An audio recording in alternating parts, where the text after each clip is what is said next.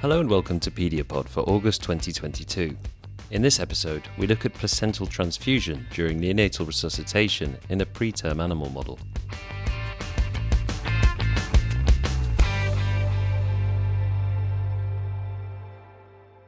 For depressed preterm neonates, initiating positive pressure ventilation is the most important factor in facilitating transition. Studies have shown that preterm neonates who do not achieve higher than 80% oxygen saturation are at higher risk of IVH and death. Therefore, the recommendation for depressed neonates is to immediately cut the umbilical cord and begin resuscitation. However, many studies have shown that delaying the clamping of the umbilical cord also benefits preterm infants by increasing a neonate's blood volume, oxygenation, and circulatory stabilization, thus aiding transition.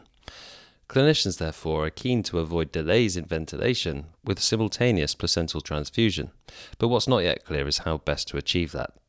In this episode, we meet early career investigator Praveen Chandrasekaran from the State University of New York. He used an asphyxiated preterm ovine model to ascertain the best practice of placental transfusion in a depressed neonate requiring resuscitation. Here he is.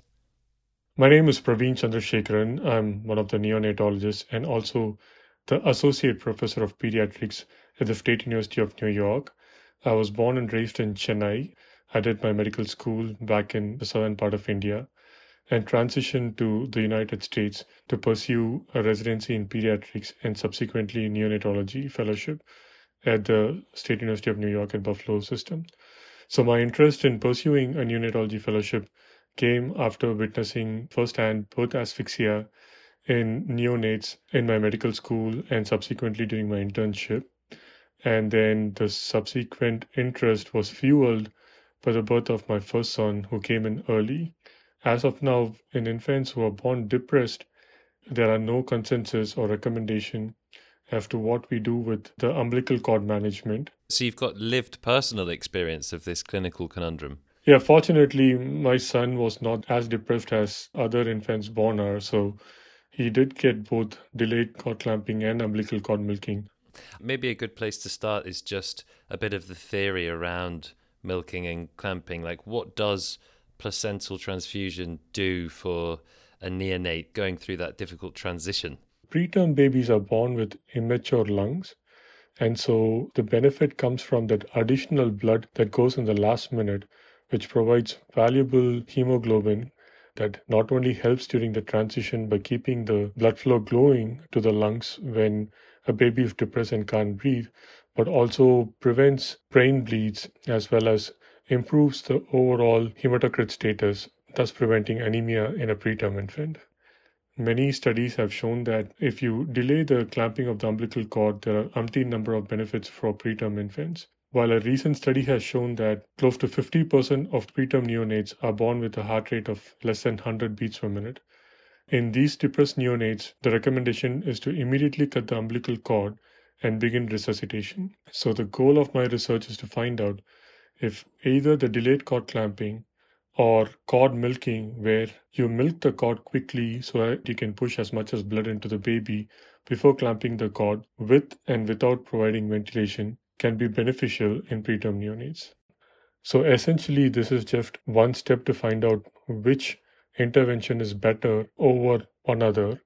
And since these studies are difficult to perform in actual neonates, it is helpful to get data from transitional studies. And so specifically then, you're trying to understand the role of cord clamping and cord milking in this animal model, because we're still not sure what order to do these things in humans. So yes, what we have done is an experimental model.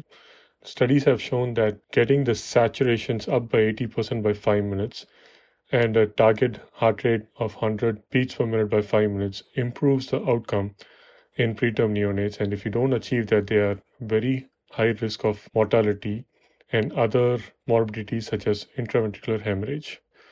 So we reduced the heart rate down to 90 and we ventilated the lambs with the cord intact for 5 minutes, which is called the delayed cord clamping with ventilation group.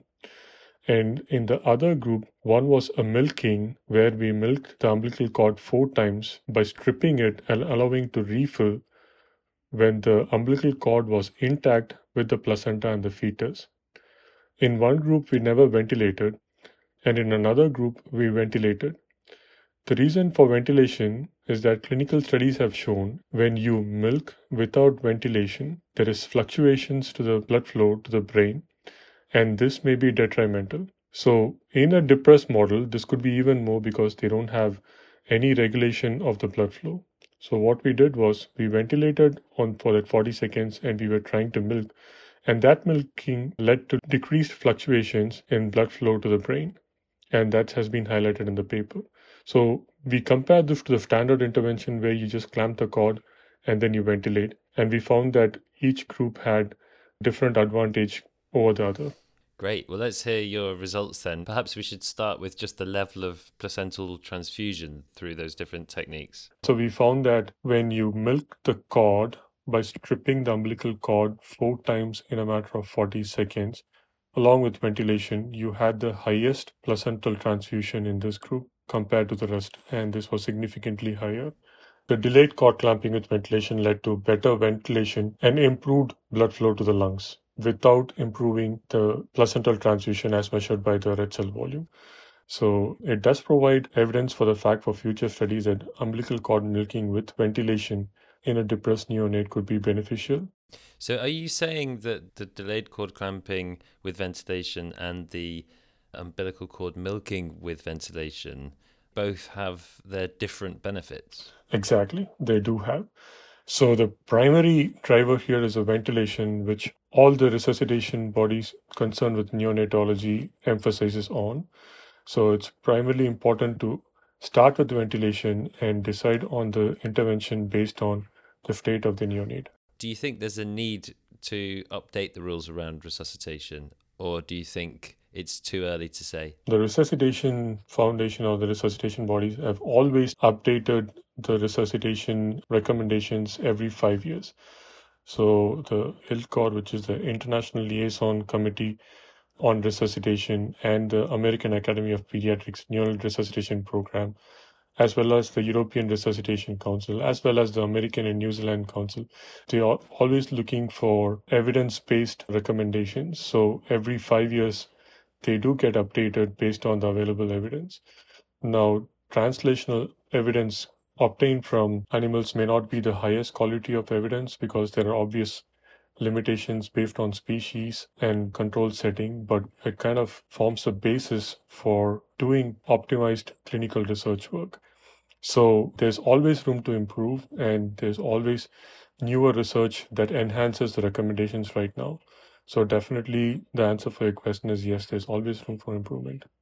What do you think will be your next pursuit then? Will you continue working with these ovine models, or do you think there is enough evidence to take some of these translational questions to the clinic? There are a lot of questions still left. For example, we are looking at the effect of oxygen interaction when we ventilate because, like I emphasized, that you start resuscitation with ventilation, but the million-dollar question still, what is the best supplemental oxygen when you start resuscitating a preterm neonate?